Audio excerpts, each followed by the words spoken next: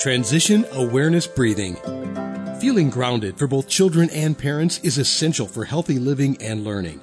Join Eartha Powell on this series for tips and tools for creating a harmonious environment for learning. Transition Awareness Breathing will help you and your child find an individualized path to tackle change, promote lifelong learning, and discover new approaches to calmness.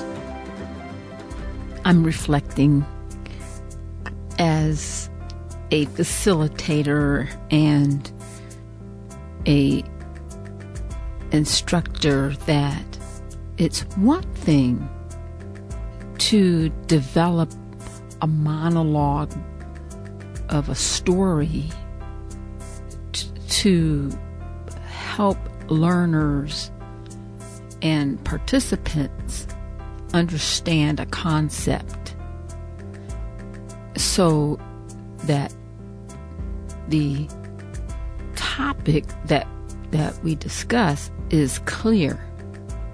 Oftentimes, when we're talking about concepts and things that's not tangible, it's kind of hard to picture it and to really practice it because it's so vague. That's one thing, to develop that monologue.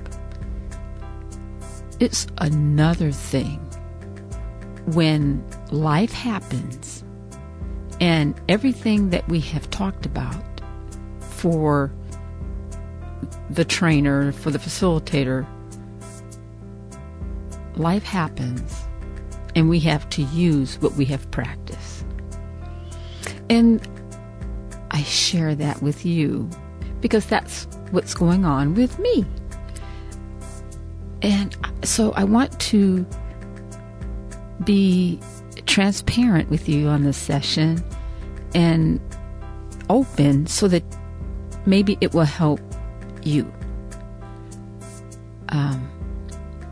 But before I get started, I would like to thank Web Talk Radio for allowing me to bring Transition Awareness Breathing podcast to you. And to my producers, Mary Lou and Sam, thank you so much for making Transition Awareness Breathing podcast available for my listeners wherever they go.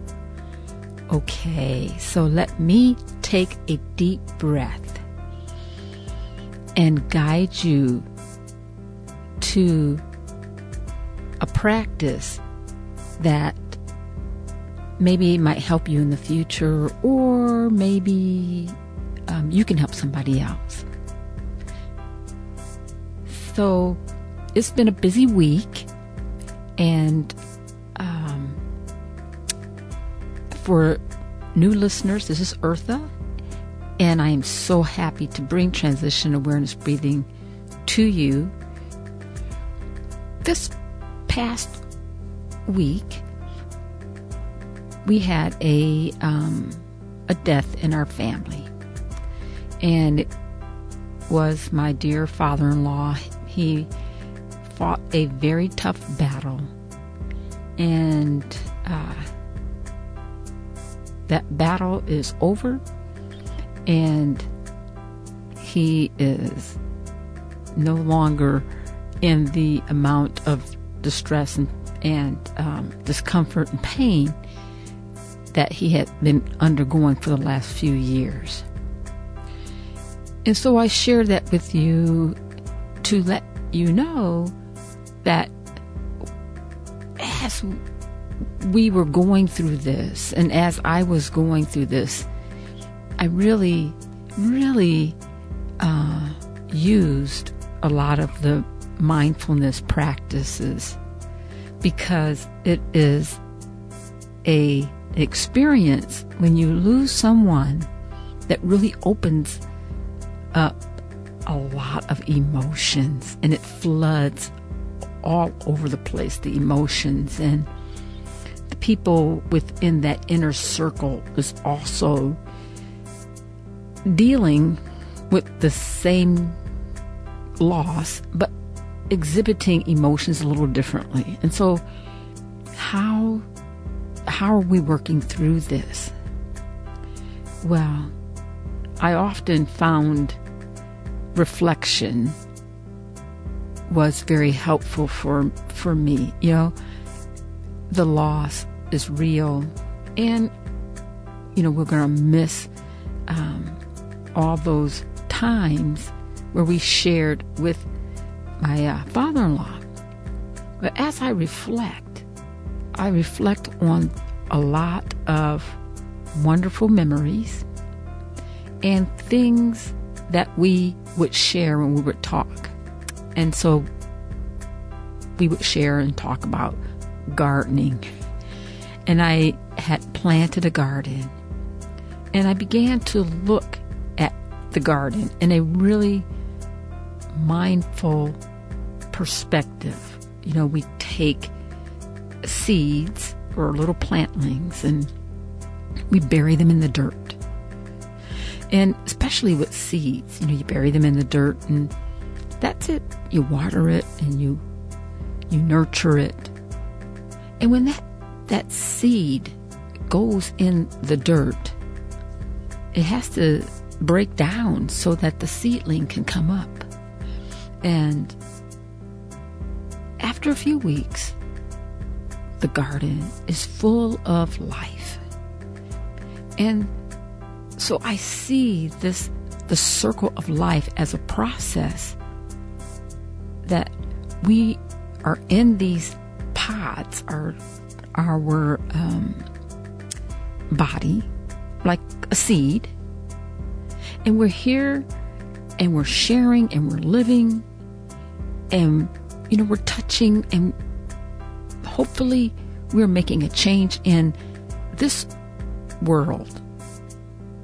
And whatever belief system that you may have, when we all get to the point where it's time for us to move on out of this world, we go to a different existence. And whatever your belief is, it's okay. But if we look at the circle of life, and I look at my garden, I see that when that seed is planted, new life comes up in a different form. And that was so inspiring for me. That new form never existed for that seed. It just knew it was a seed. It didn't know it was a pepper plant. It didn't know it was a squash plant, but it bloomed into whatever it was meant to be. And so reflecting and mindfully looking at new life was very inspiring for me. And being non-judgmental with myself and with others, because everybody displays grief differently. And so to be very accepting of others and just be one who listens. And that's what I found myself doing, just listening.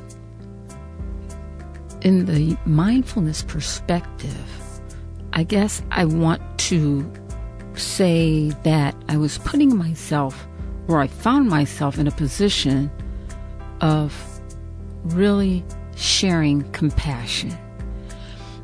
And so the compassion in a mindfulness perspective is reaching out, being supportive, reaching out and just listening and allowing people to be who they are in a non-judgmental fashion. That sounds strange.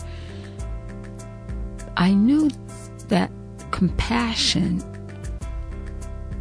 is a very important part of mindfulness. And so the practice of compassion really became the top shelf skill for mindfulness for me during this time. Especially when, I was explaining the death of my father-in-law to my children. And, one is a teenager and one is a preteen, almost a preteen, not exactly a preteen, and so explaining it to them, that was very, very much so a time where I had to allow myself to be a listener and not someone that is trying to, you don't tell people that it's okay to cry when they're not crying, or it's okay to be this, and it's okay, giving them permission. It's, using open-ended questions and allowing whatever questions they may have, however difficult it may be to answer some of those questions. And sometimes the questions would come up over and over and over again. And I understood that what was really going on was they were processing that, their grandfather has died. And so we all together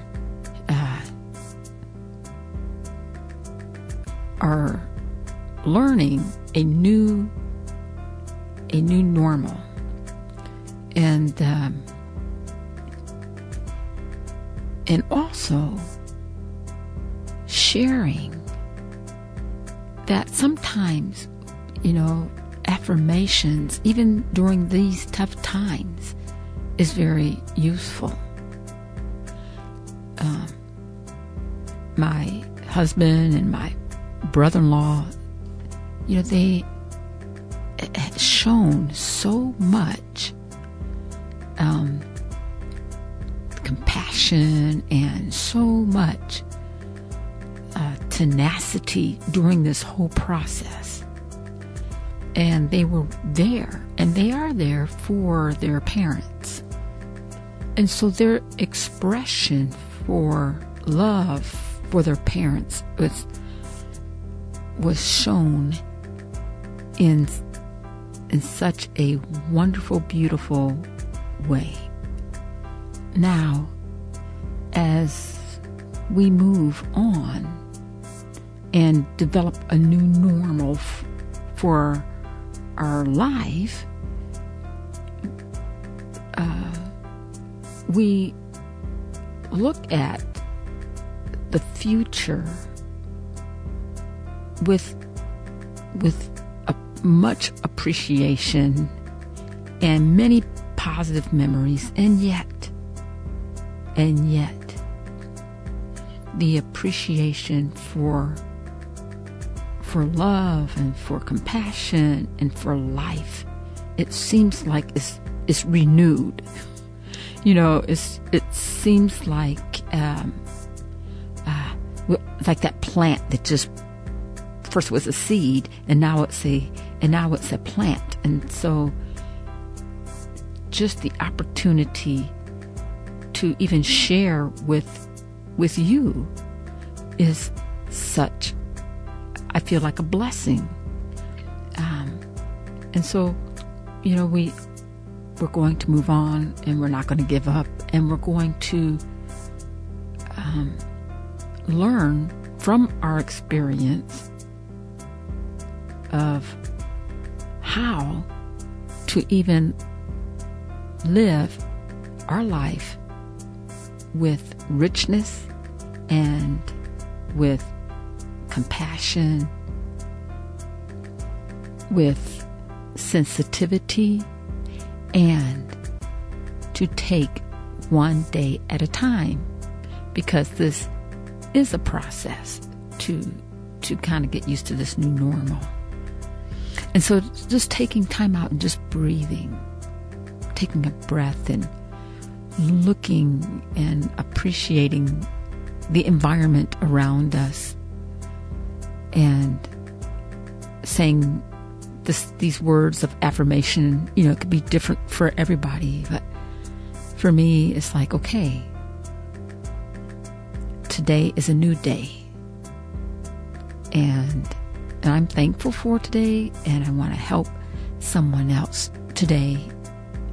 And so I hope that as I talked through this process, as we're moving through this grief and this loss, I hope this was a little bit helpful.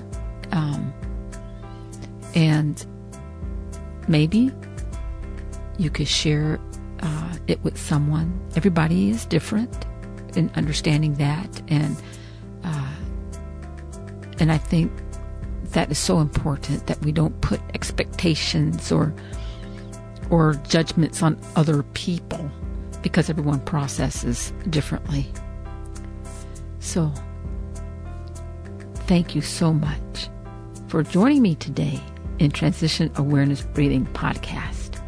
I look forward to talking to you again next time. Have a great day. Be sure and pick up a copy of Eartha's new book, Tab Mindfulness, Awareness and Coloring Activities in a Pandemic World. It's not just an ordinary coloring book.